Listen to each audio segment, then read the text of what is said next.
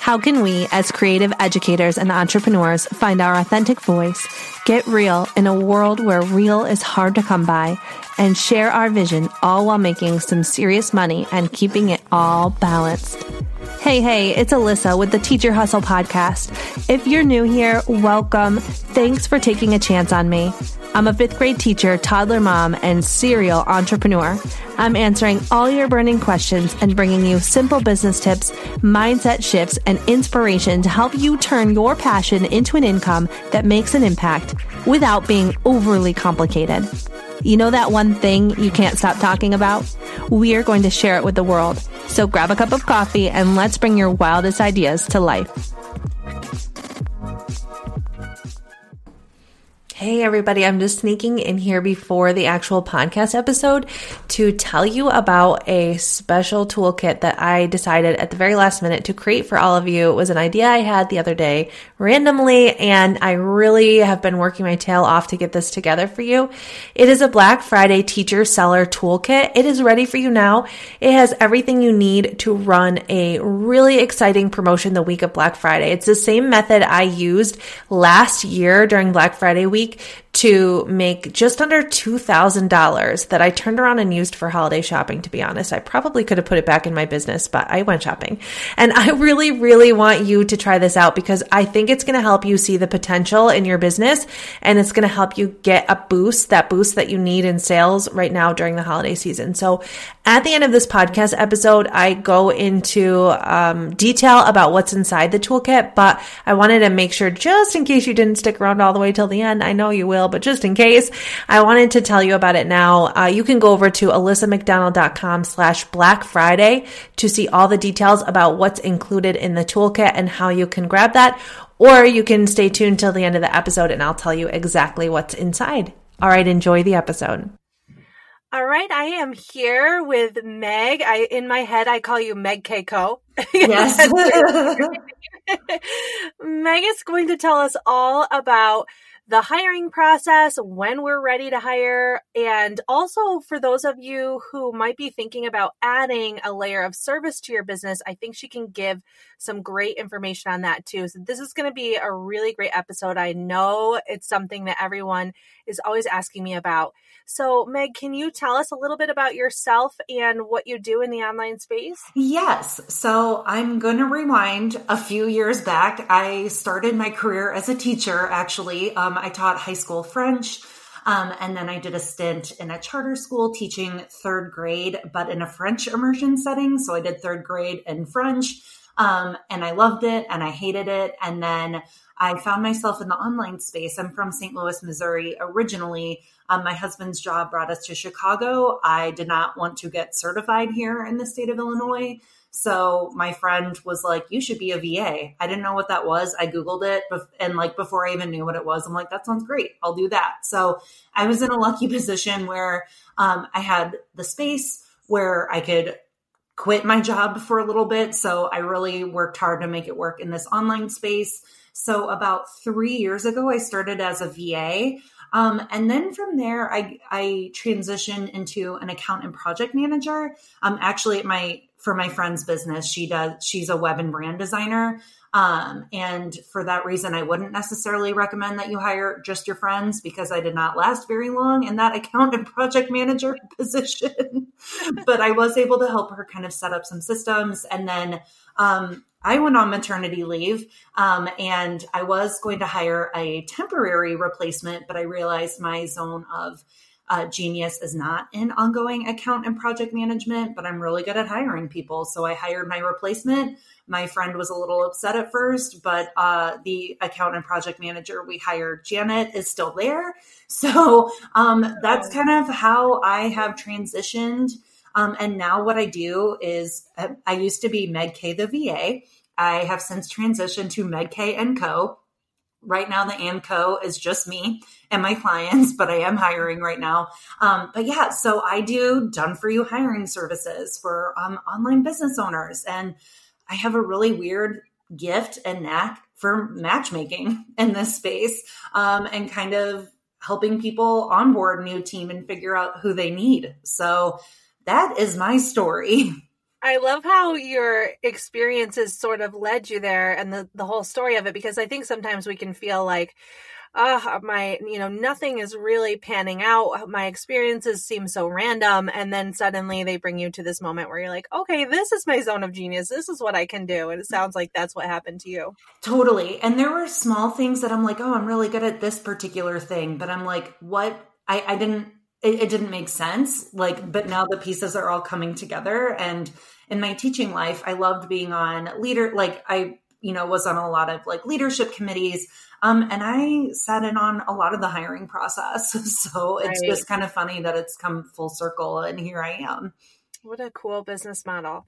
So I'll start by talking about those of us who are ready to hire, because I know a lot of my listeners, they know they want to hire. They are solopreneurs and it can get really overwhelming. Many of them are teaching at the same time they're running their businesses. So they know it would be a relief to hire someone, but they're not sure where to start. So what are some of the best positions to hire for when you are just first starting to build out your team? First, I'd have to say to those people, like, hats off to you to teach and do this on the side.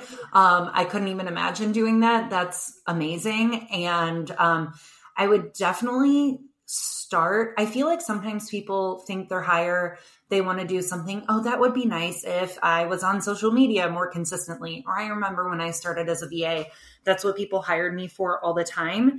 But you're going to maybe have a hard time seeing your return on investment there. I really think what's excellent, especially if you are teaching and you really have a limited amount of time, or even for people like us who have small children, and our time is limited. What's really important is to hire someone to get the things that are off of your plate that you don't need to be doing anymore.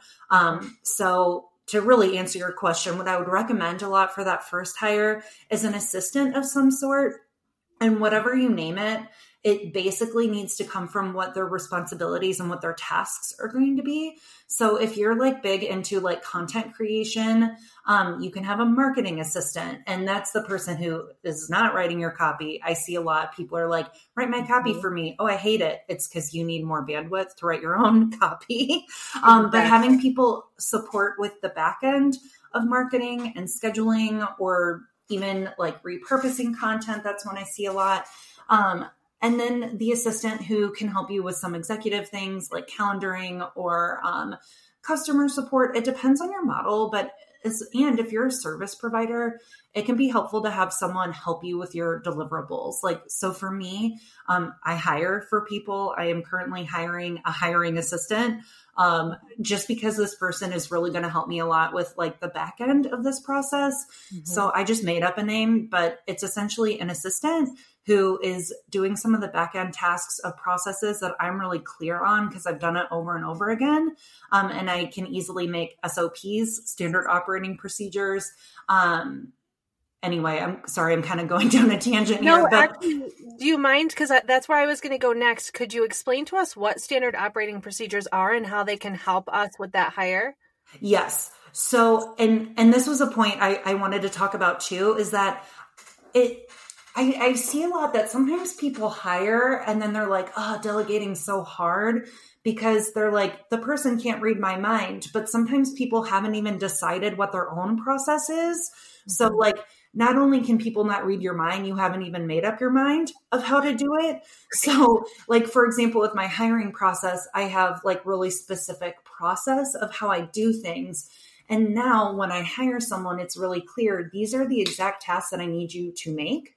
Like if we want to improve my processes every so often, that's fine. But people, especially assistants, they want to know what their expectations are. And I know I'm speaking to teachers. I don't know if this is still cool anymore, but back in my day, in like the 2010s or whenever I was teaching, it was all very like Harry Wong and the first day of school and like scripting it out and like being really clear about what you want and what like, I just think of like classroom management and like, here's how you ask to go to the bathroom and like whatever. Uh-huh. But we need to make up our minds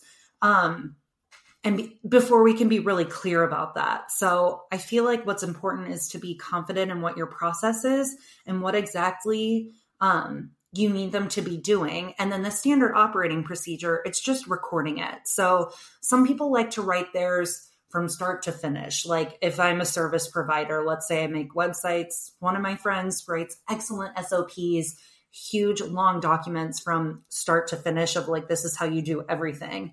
Me, I make Loom videos and then I link them into Asana and I'm like, here's how you do this one particular thing. But I think I will like document my whole process. But so SOPs don't have to look a certain way, but it's your way of communicating what the end result is of that task in the steps. I think one of the smarter things that I did when I started my business was to create SOPs. I'm not sure where I came across the idea or somebody mentioned it. And I thought, well, I wasn't ready to hire, but I thought I'll just do that for my own sanity because sometimes there's just so much floating around in your own head that you're trying to keep organized. I opened a Google Drive folder and I just started a new Google Doc for each process, you know, writing a blog post or this type of email or this setting up my podcast, and wrote out all the steps. And it actually helped me see places where I could be more efficient, places where I was spending a lot of time doing something that I could have automated. And then when I did have my first hire, I just handed those to her. And that was it. Yeah, it's so important to have that documented. Also, like sometimes I forget what my process is. I'm like, shoot, how did I do this one thing? And that's really laying the foundation for getting the team on. Totally. And when you realize what parts of your business could be easily handed off, I feel like that helps you decide what position to hire for, because you realize I really can't hand off the writing of my emails or the writing of my blog posts, like you said, the copy, but I can hand off the scheduling of it. And that takes time, right? And I feel like too, those are skill sets that are very different from at least mine. Like the copy can flow to me, but I'm not the most detail-oriented person. I feel like everyone looks for detail-oriented people, and I'm like, I am not the most detail-oriented person, but I want to hire someone who is super detail-oriented. Maybe they don't want to write copy. I don't care. I'll write the copy, but I need the space in which to do that. So often I see people trying to hand off the work that they need to be doing. And it's like, no, like give people the other work so that the copy needs to come from you, I feel like over and over again, that's what I see. But if you had more time, then you could spend the time on the copy and not be sitting there scheduling your pins to Pinterest. Exactly. And you can pay someone to schedule the pins to Pinterest. And what I think is important is that people do some of their own back-end processes first, so that they can really explicitly teach how it needs to be done, especially if we're going for an assistant or a VA. These people are true implementers. They want to be handed, I don't mean to speak for all VAs, but the way I understand it is let me know what I need to do. I want to do the doing. But so often I see people to their VAs like, I want this done, but I'm not going to tell you what exactly, like I want everything on Pinterest with no other details. Those details need to come from you, and you need to teach the people how to do the things, So right. I think it's so important that you understand your own processes and you make those decisions before you try to hire them out. And then that repeatable stuff, like if you can find themes like marketing and executive assistant or whatever, just throw some words in front of assistant, and that's a great first hire. I love it. And I feel like a mistake that a lot of people make is that not stepping into that business leader role and feeling like, well, I'll just hire somebody to take over my Pinterest and they'll just take it over and they'll know how to do all of it. But you are the business owner. And I think because for some of us, we call it our side hustle and not necessarily our business, we have trouble sort of stepping into that role of like, okay, wait a second. I'm the visionary for my business. Yes. I need to be in charge of the decisions. And then I just need to hand it to somebody who can implement that in the back end. Yes. Yeah. So I have a whole blog post on like different people you can hire, but I really believe a lot of the strategy needs to come from you. And I feel like sometimes people are like so overwhelmed. They're like, whatever, let me pay $700 a month for this one guy to do my Instagram or, do my Pinterest. It's like, no, like you are the visionary. Like your brilliance really is in the marketing, but you're drowning in work, and like, pay someone $25, $30 an hour, whatever, to do the implementing, And the strategy needs to come from you until it doesn't, until you make a lot of money and you can hire a strategist for more money. Exactly, right. Yeah. And even then, when you do that, you're still going to probably hire somebody to implement the strategy you put together with the strategist. Yep, exactly. Unless you want to hire out an agency. And again, I have a blog post like going over all these different things.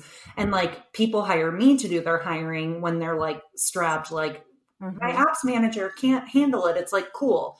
Pay me a little more money. I will just do it for you. But then you guys have my processes and you can do it yourself later when you have the bandwidth. Right. But I think it is so important to, at least in the beginning, before you just start hiring people like agencies to do it or strategists, especially in the beginning, let the strategy come from you, but you need the bandwidth.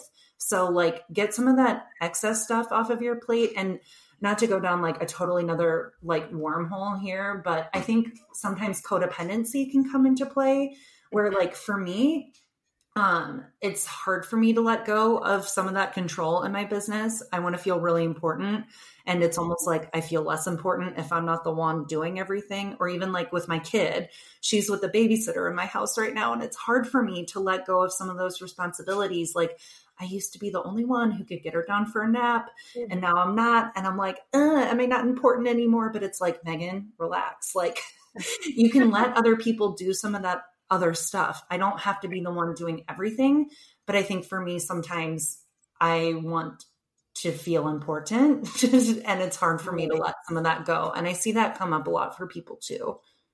Yeah. And for me, it's more of like, because I'm so quick, it's so quick for me to do things that sometimes I'm like, oh, rather than tell somebody how to do it, I'm just going to do it. But then all of a sudden I'm doing everything. And then I'm, like you said, I'm drowning and I'm thinking, okay, I could have delegated that to someone. So in my head, I think it's going to be harder to delegate it. But if I just really spend time with my strategy and my SOPs, then it's simple to hand it off and it's going to be easier in the long run once they figure it out. Right. And what keeps coming up for me is when I taught third grade, having to script out like my first couple days of school. And I remember it being such a pain, but I'm like, Megan, if you front load this work now and teach the children the expectations and like how things are done, it's a pain in the ass now. But then I didn't have to tell kids every single time, no, only 2 kids. Oh, you can only get a drink of water twice a day. You know, like it was, I hated scripting out my first 2 days. Plus I had to do it in French, which is not my first language. I was so annoyed, but anyway,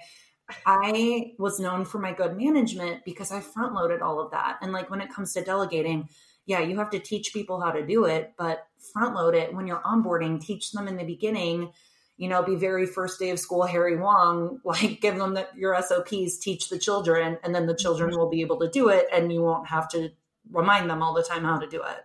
Exactly. I can totally relate to that.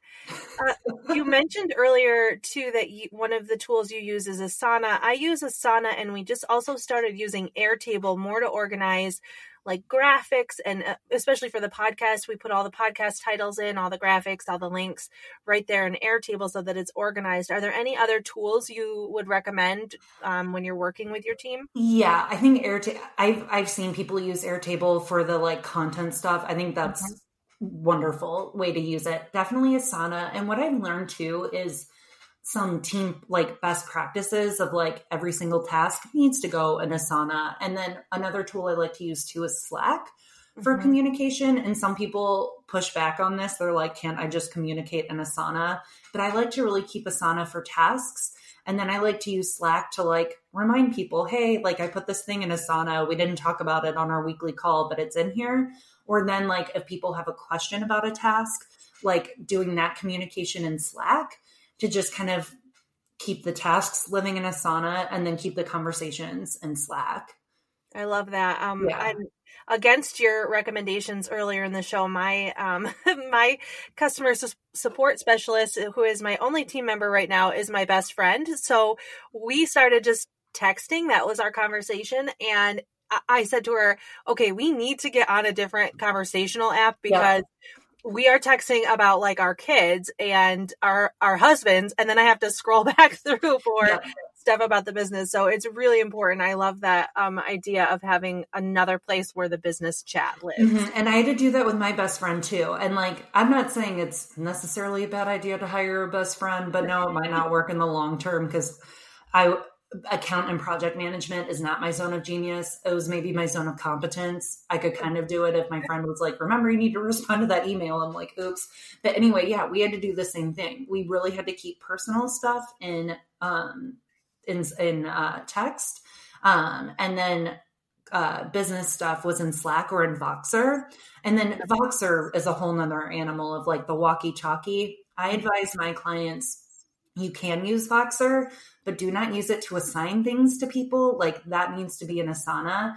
But if you need to like brainstorm or if you need to give more details, like, hey, in Asana, I'm going to put schedule this newsletter, but I'm going to give you more details in Voxer. Then you can Vox like, hey, I want to hear some specifics. I want to A/B test and blah, blah, blah. Or like, hey, I'm trying to figure out this problem. Like that conversational stuff of like problem solving or giving more details is really great for Voxer.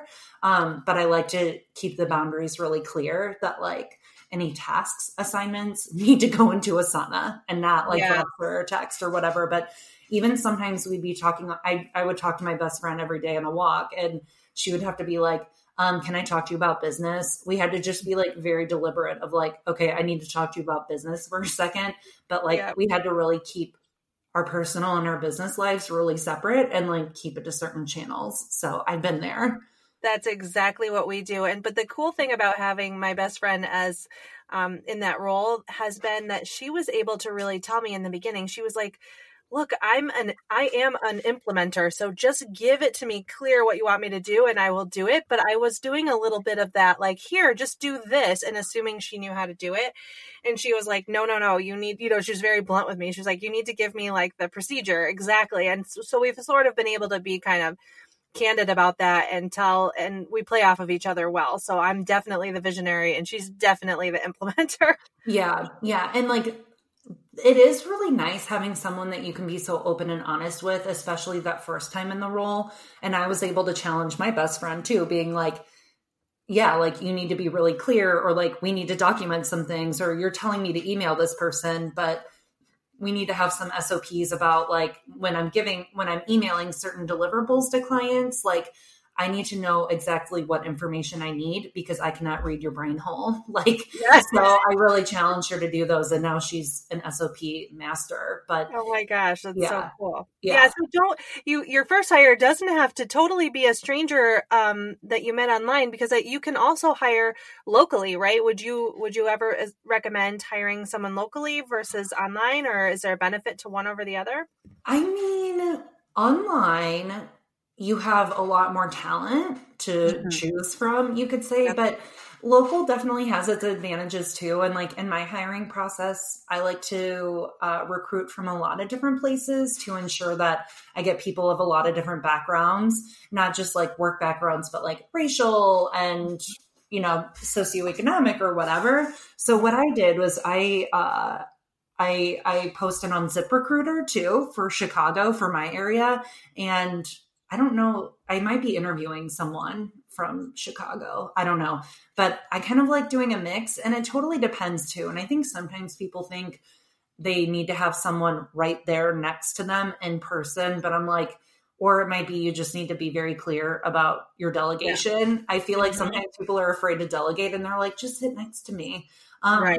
But it totally depends on the business too. One of my clients definitely needs like in person, but it's just kind of based on what she needs for her business and her business model. But I love doing virtual, or some people need to do just to their state if they're going to get a part-time employee. Like, so I'm registered in Illinois. If I'm going to have a W-2 employee, my LLC needs to be registered in their state. So some people like to keep it specific to a state for that reason, but you can also, there's a workaround. Sorry, I'm going down another wormhole here, but you can also contract someone for like 30 to 90 days. Like, let's say I want to hire someone in Nevada, then that gives me some time to like register my business in Nevada, and then I can have an employee there. Oh, okay. Yeah, I'm learning all sorts of weird, fun facts like that with the HR stuff. But a contractor you can hire anywhere. Right.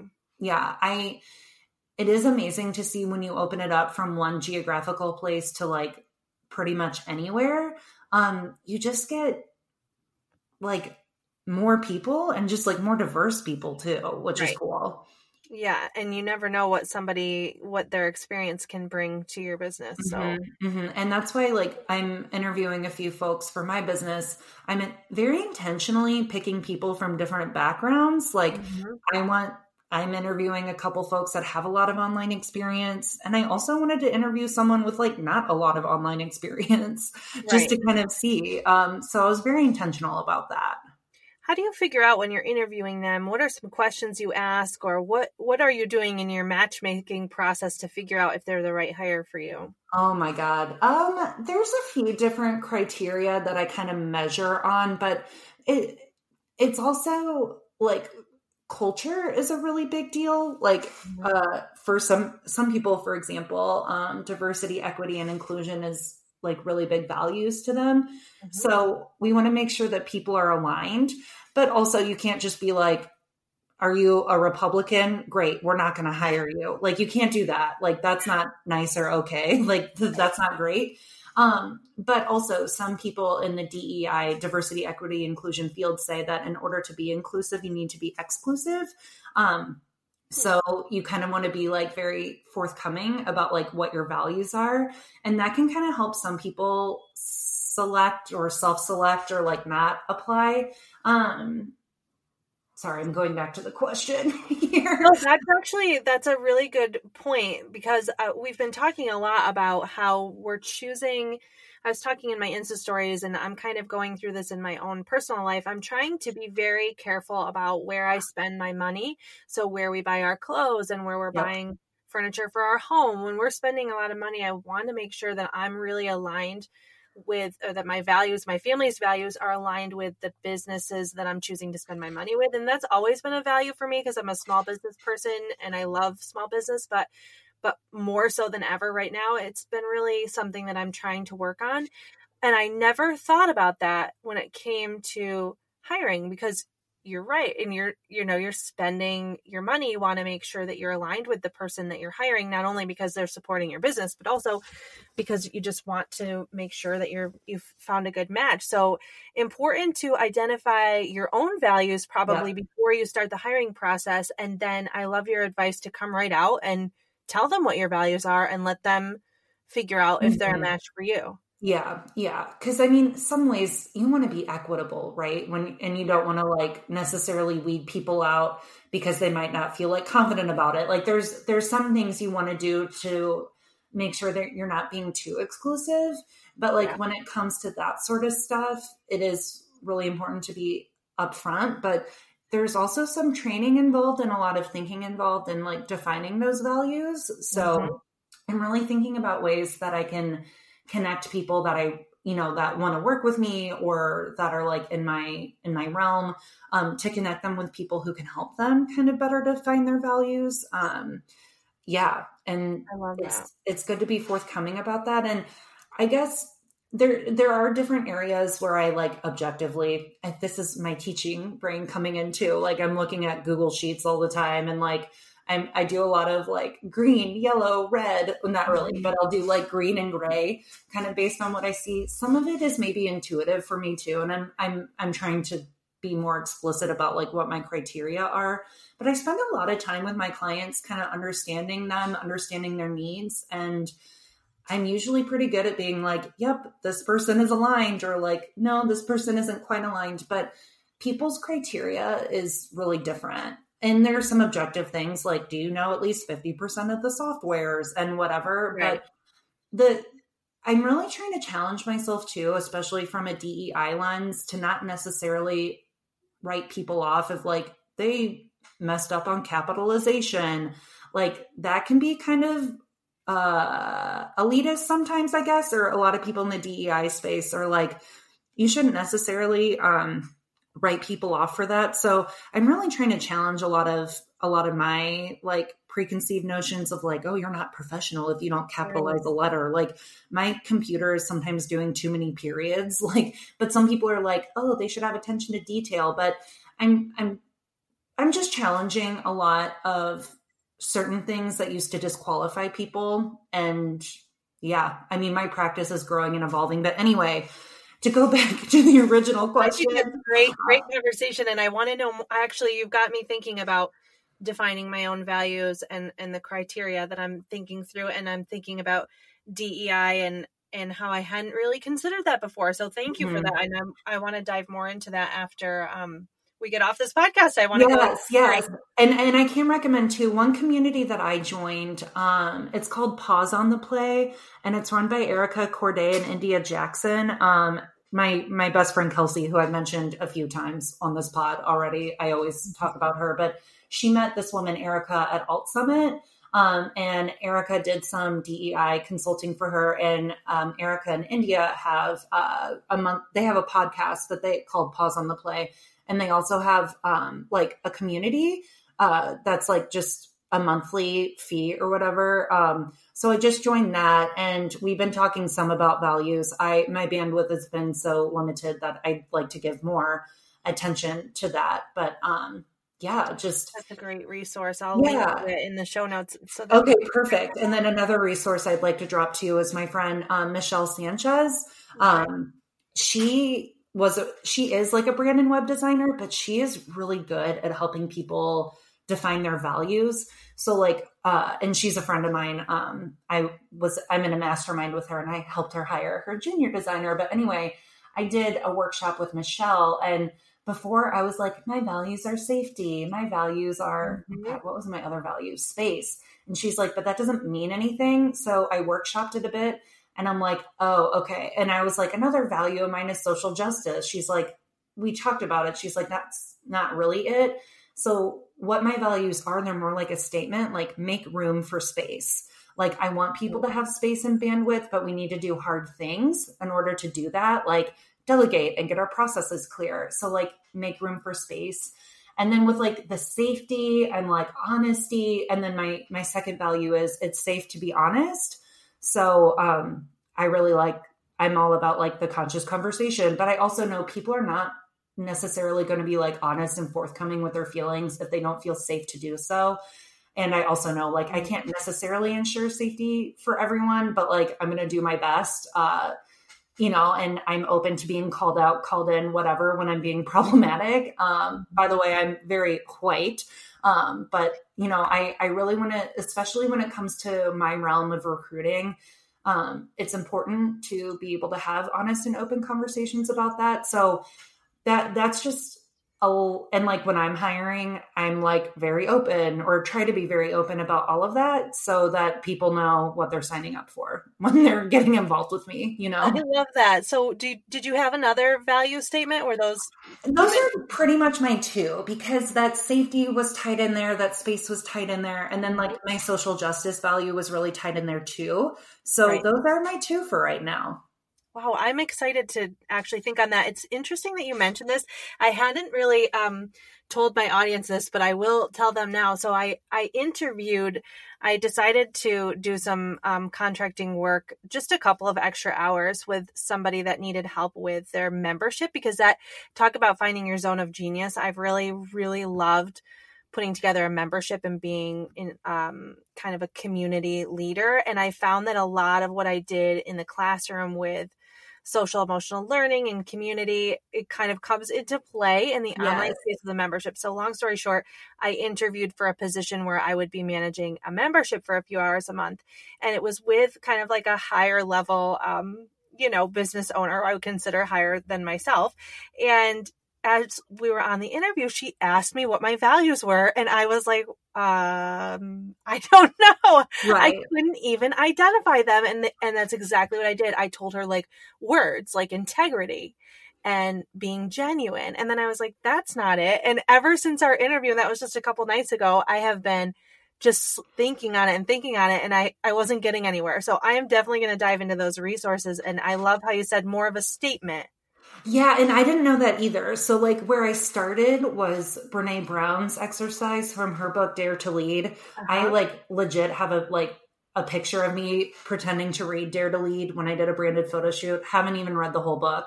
I have ADD, ADHD, whatever. I was diagnosed in like 2008. So who even knows what I have?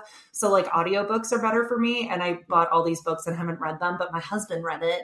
But anyway, you can find, so that's my weird way of saying sitting down and reading, especially with a small child, is hard for me. But anyway, it's still really easy to find this list of words by Brene Brown. And I chose my words of safety and space, working through it in a mastermind of mine in an in-person retreat back when we did those things. So I started with the words, but then it really did take me some help to come up like with those phrases. But it's hard because some of those words like, or vulnerability, I love that. But that kind of goes with the safety. That kind of goes with the honesty. So it's kind of just going round and round until you figure out like where the pieces fit, and not to like totally derail your podcast going here, but it is really important stuff to know when you're hiring. Totally. And I like that you have fewer values that encompass more.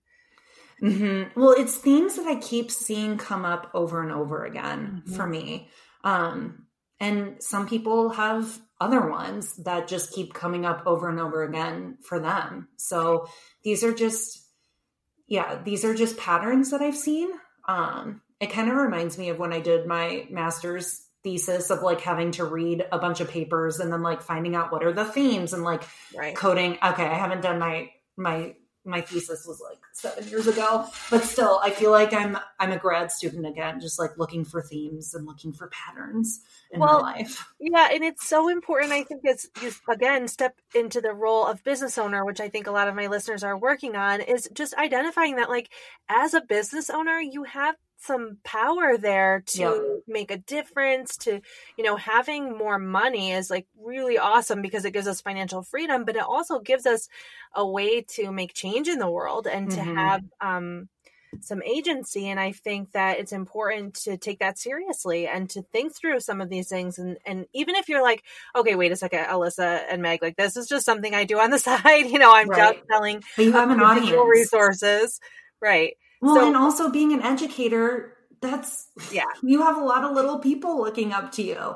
And like, I haven't always been the most woke when I was a teacher, not even saying I'm particularly woke now, but not only is there a responsibility as a business owner, but especially if you're still in the classroom. Yeah. Like, and as a parent too. Yeah. Parent, educator, and business owner, it's all a responsibility. Yep. And you have an audience no matter what. So exactly. Even if you just have one follower, you are an influencer. And then, reflecting to be careful about how you influence, I think is really important. Yeah. And another thing I wanted to bring up too, when it comes to this is especially like, if you have clients or if you have a membership that serves like not just people who look like you, but like people of color or people of different backgrounds, in order for those people to be safe, I don't mean to other them, be like those people, but in order for everyone to be safe, like having people on board with your DEI values is really important and like really important for like the safety. And so I've asked questions like, are you comfortable serving a diverse community? Another question we've asked is, we invest in diversity, equity, and inclusion training. Are you 100% comfortable with that? So we've asked questions like that. I can't be like, hey, it's a conflict of interest if you voted for Donald Trump. Like you can't do that. Right. But it's not so much about like, I want people who agree with me, but it's really about like the safety of people who are in like marginalized groups, Yeah, right. Exactly. And I love that you invested in DEI training. Are the two resources that you shared with us, do they kind of have that option for your team as well? That I don't know, but they might be open to it. So I'm not sure. Okay. But I still have a lot more learning to do with the Pause on the Play community. I'm hiring someone like this week so that I can finally dive in to really even get clearer on my values and have a safe community where I can question my practices as a human and my recruiting practices.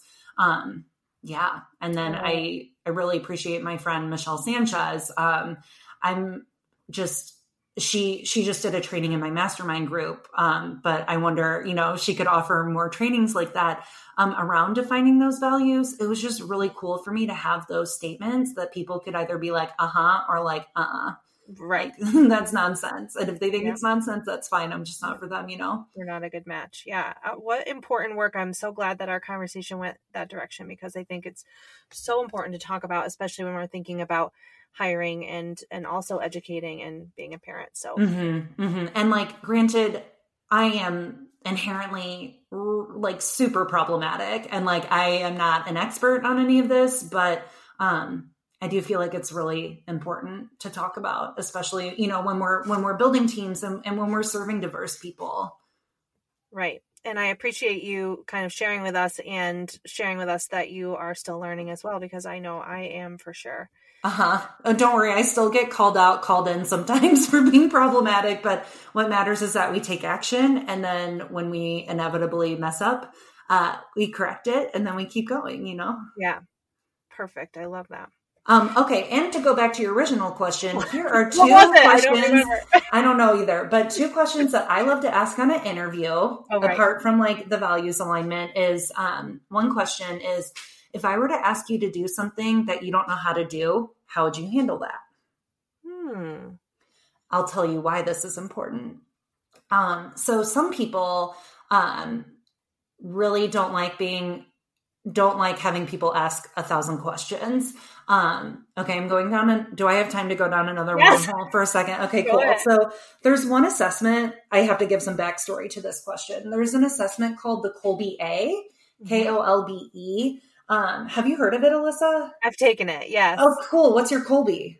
So remind me, because I've taken so many. It's the 4 numbers. So it's like, what's your quick start? What's your systems? What's your, fact finder, follow through, systems, and I forgot what the last one is called. Yes, I don't remember what my numbers were, but I remember that I was glaringly more of one category, but I don't think it was one that you mentioned. Okay, so we didn't say. Yeah. Oh, you got to tell me later what it is. So, so what I see, a lot of us visionaries, we're higher in the measurement called Quick Start. That's what it was. Quick Start. Yeah. So I'm a 5-6-8-2. So 5, I'm like middle of the road fact finder. I'm not going to ask 1,000 questions, but I can talk to both low and high fact finders. The second number, follow through, I think of it as like systems. I'm in the middle. I'm a 6. So high numbers, people like to create systems. Low numbers, they're systems breakers, which I see in a lot of my visionary clients, which isn't good or bad, but these are people who are not going to follow your protocols. I'm a 6, so I can maintain them. And then the quick start, so many people I work with are high quick starts. So I'm an 8 out of 10. Therefore, the way that whatever your highest number is, that's the first way that you take action. So like for you and me, Alyssa, we're like, if we're leading with quick start, we're not going to research first. Like you made a podcast. I did a webinar a couple months ago. I didn't research shit.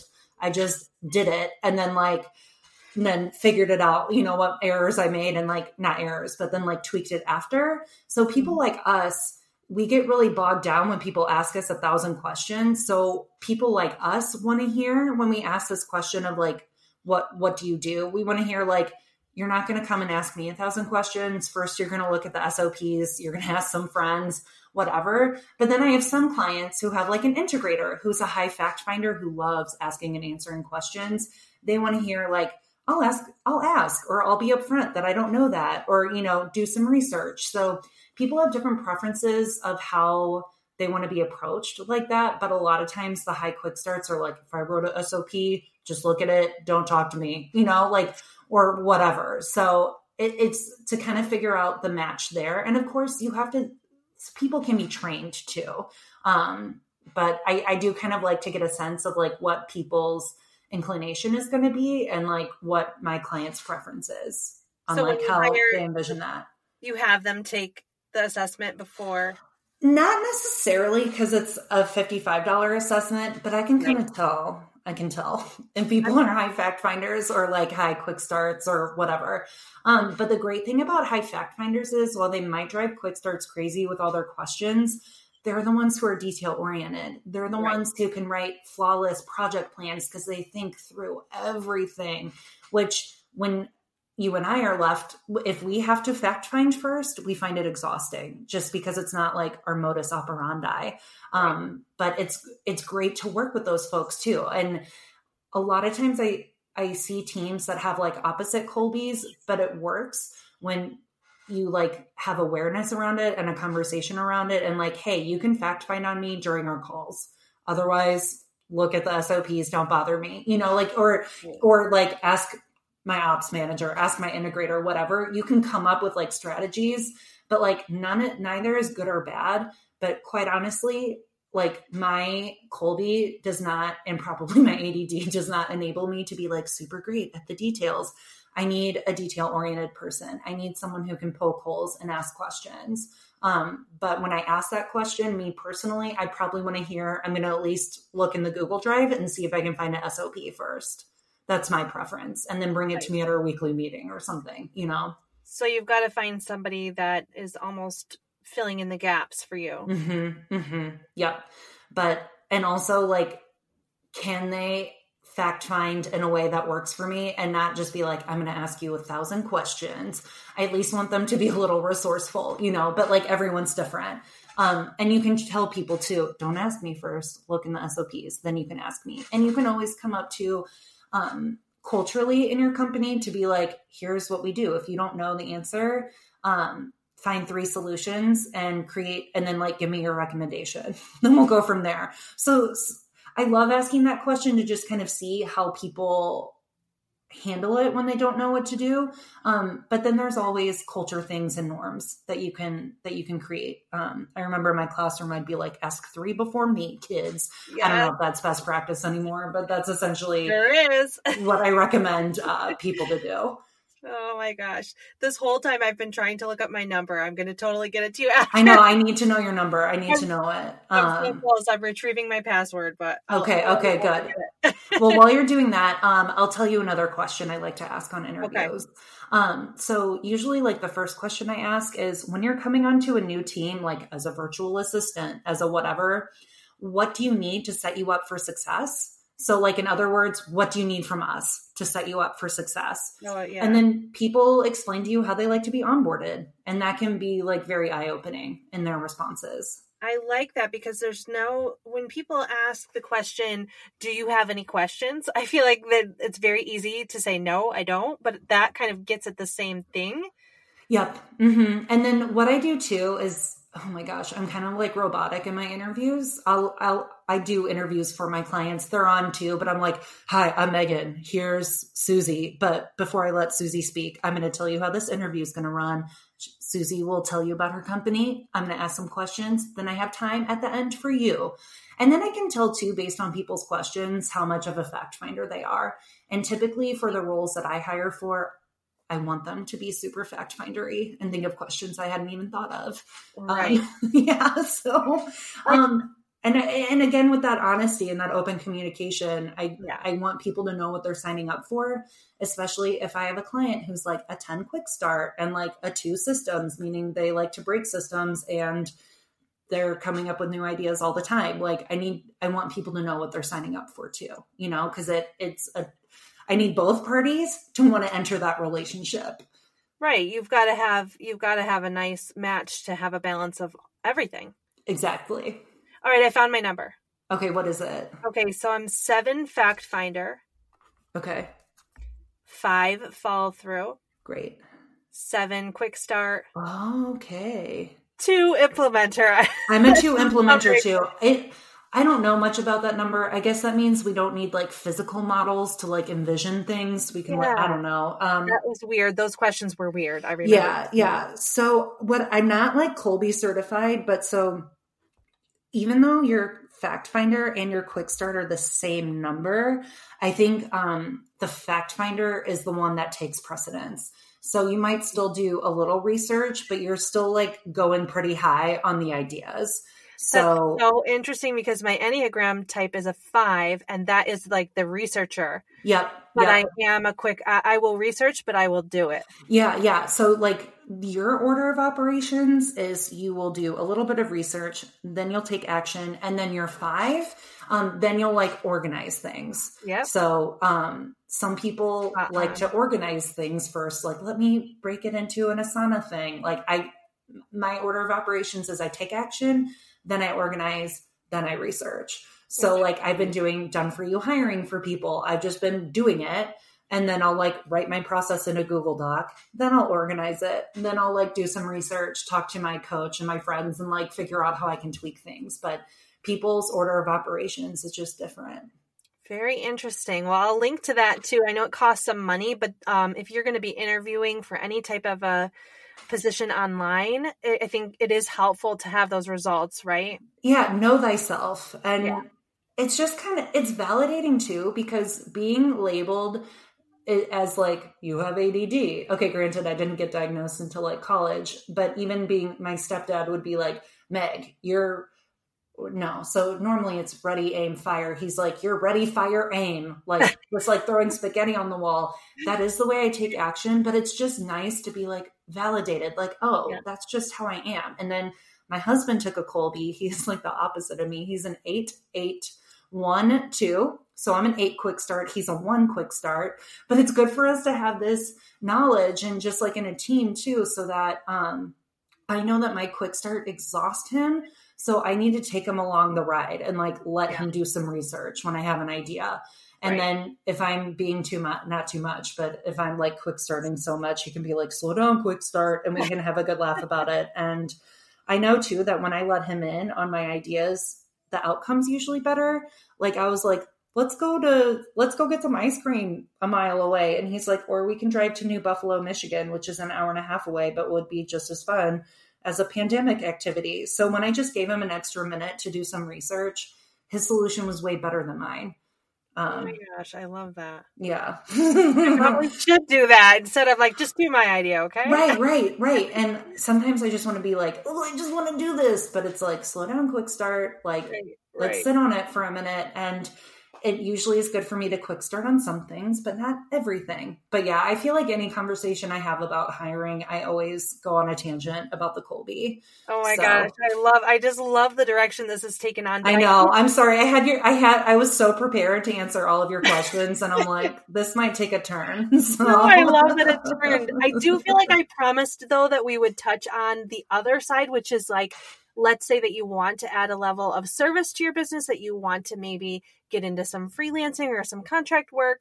Do you have any advice for people who are looking for a position or like trying to figure out their talent area?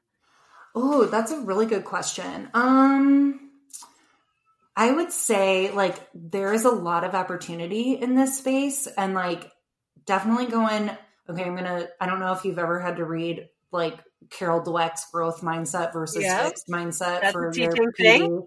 I was so annoyed when I had to read that because I was at a school that was very closed mindset, and I'm like, I was so mad. But anyway, I think it's for me personally, given my like quick start, I like to do things by like experimenting and then seeing if it sticks. That might not. It might feel better for you to like do some research and then try something. But there's like so much opportunity in this space. And I think it's really important to go in with like a growth mindset and like be open to the quote unquote failure as you like navigate the market and as you navigate like what you like.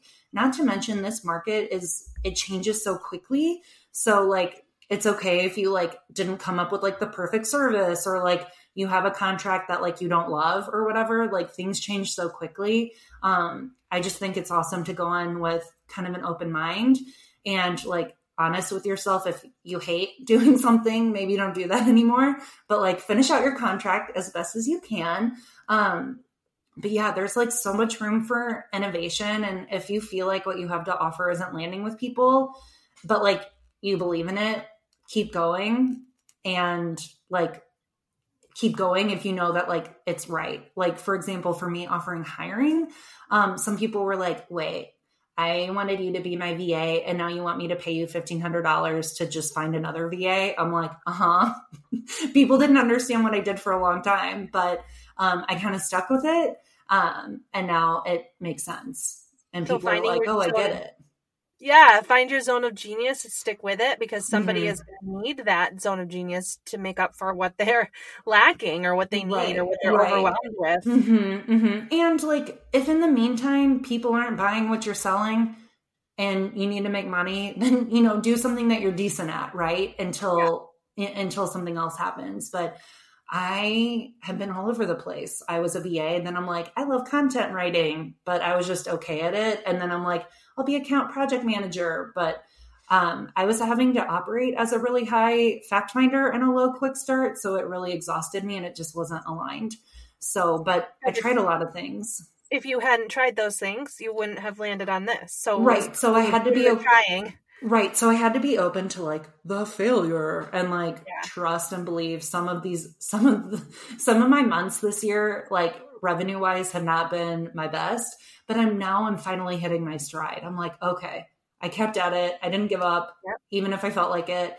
And then sometimes you take on work that might not be like your dream work, but at least you're learning from it. Right. And like, I feel like as educators, we're always learning stuff. And I feel like we are so adaptable because we have to be, with like very few resources in the classroom and like really high expectations. And when things don't work in the classroom, a lesson isn't landing or someone pops in and observes you when you didn't expect them to, you're used to doing stuff on the fly and adapting. And like, that's what makes a great entrepreneur too. Exactly. And I think that's why I have a podcast called Teacher Hustle Podcast, because there are so many who have this drive to do more and to impact more, and they're doing it, which is amazing. So thank you so much. This was the best conversation. I feel like I could talk to you for another 2 hours. I know, Alyssa, we're just going to have to be friends in life now. So I love that. And I feel like this was my like personal session. So I feel bad. Sorry for everybody. This turned into my coaching call, but I loved it. It was amazing. Yeah. I just really appreciate the opportunity. And like, it just feels really nice to be amongst teachers. So thank you so much for this. Can you tell them where they can connect with you if they want to connect after this? Yeah, I'd love to hear from you on Instagram. I am Meg K. Co. You can also find me on the internet at megkco.com. Awesome. All right. So thank you very much. And I'm sure we will talk soon. Sounds great. Thanks, Alyssa. Thanks. I went to Dunkin' Donuts today and they already took down the pumpkin spice latte board to replace it with all things peppermint mocha. I was thrilled, of course, because the holiday drinks are my absolute favorite, but it feels really early. If you've been paying attention to marketing lately, you've noticed that the holidays are making an early appearance this year. Maybe it's because people need a distraction, or maybe they're bored. Maybe we all need a little bit of that holiday magic this year. But whatever it is, the holidays are already upon us. Other than putting the pressure on you to start thinking about your holiday shopping, why in the world am I bringing all of this up? Well, I am talking about peppermint mocha today because I want to remind you that the pre-holiday season is really the perfect time to plan a purposeful cash injection into your business. We know from a psychological standpoint that people are more at the ready to buy during Black Friday week. We've probably set aside some money to spend that week on gifts for our family, but also we're probably spending on things for ourselves, things that will make our lives easier or more fun or more convenient. And that's what makes Black Friday week the perfect week to host an exciting week of promotions. But you are not just going to put your TPT or your Etsy store on sale. You're not just going to discount your course and call it a day. You're going to use what I've just told you to give your business or your shopping budget, whatever you choose, a big old boost. Because remember that sales don't just happen to us. They aren't luck. They come through effort and learning about how to showcase our products and meet the needs of our audience. Last year during Black Friday week, I had a week of offers planned out for all of you. Some were brand new, others were oldies but goodies. And at the end of the week, I made just under $2,000 that I was able to turn around and use for the holidays. So whatever your goals, I know that some of you who are listening really would love to make that cash injection or get that little boost before the holidays. Maybe it's because you have great sales months during back to school season, but the holiday sales tend to dip. That tends to be your low time and you really could use a boost. Or maybe you haven't seen a real return on your efforts yet. You've been putting in all of this time to your online business, but you're not seeing the payoff. I really want to help you get the boost you need to see what's possible for yourself and this business in the online space. So I put together a blueprint for throwing a promotion during Black Friday week that I think will in fact, I know it will have your audience hyped up and waiting on the edge of their seats, just like a lightning deal on their favorite Dyson vacuum on Amazon. It's going to be just as exciting, or at least, kind of exciting. I have a day-by-day plan for you that's going to help you think outside the box so that your Black Friday week is super profitable and not like all the other Black Friday sales that are out there. Now, I know Black Friday week is coming up fast. I honestly just thought of this the other day while I was in the shower. And so I really put it together fast because I wanted to get it out to you. I packaged everything into a done for you pack with a little help from my friends. So I have to give a huge shout out to Kelly Harville from Speaking of Images and Katie Saj from Mochas and Mark Books. Thanks to them, I got in their DMs on Instagram and I said, I have this idea to help teachers with their Black Friday promotions. Can you, get something together for me so that we can put this together? So thanks to their work, their really hard work, we are offering you a Black Friday teacher seller toolkit. And it has literally everything you need to get the most out of that promotional week. So the toolkit includes my contribution, which is a Black Friday blueprint. This is an exclusive day-by-day guide that will help you plan out your promotions and think through some exciting out-of-the-box offers that people will not be expecting. This is not just like put your store on sale for 20% off. These are outside-the-box ideas. I've also put together a Black Friday sales tracker to help you keep track of your plans and your sales for the week. And I have a Black Friday debrief sheet for you because it's really important to keep track of how your offers did, which were most popular. This week isn't just about getting the extra cash. It's also about studying the data, testing new product ideas, and connecting with your audience.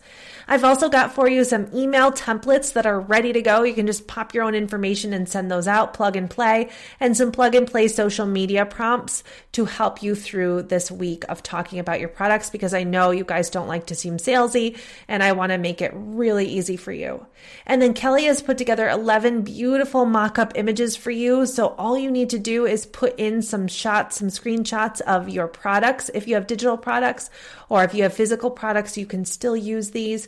You can use these images to showcase your products during Black Friday week. And Katie has put together some editable graphic templates for your Instagram feed and stories, which can also be used as pins, by the way. She's got 2 styles for you for each day of the week, plus a deal of the day style. So all of that is inside the toolkit. And then plus, as a bonus, I've added a coaching video to help you understand kind of the theory behind this method for the week of Black Friday, and a Black Friday planner to help you stay on track with what you need to do each day of the week. So with this toolkit, all you have to do is print out your tracker pages in your planner, read through the step-by-step blueprint, and plug your product images into the mockups and templates, and you'll be ready for a week's worth of offers that will have your audience refreshing their inbox over and over to see what's next. Last year, I made, like I said, almost $2,000 during that week using this exact method, and this year I wanted to share that method with all of you so that you could try it too. So you can go grab the Black Friday Teacher Sellers Toolkit now at alyssamcdonald.com/Black Friday. It is just $27 until the Sunday before Black Friday week, and you're going to have every single thing you need for that $27. But the most exciting part is that I really just ultimately, there is no catch here. I'm just really excited about helping you see the potential in this business and get some extra money for the holidays. I want you to tell me how successful you are and how great this week went for you. So I am offering the toolkit to you actually absolutely free. If you decide to join us inside Teacher Hustle University this month, you will get this toolkit for free.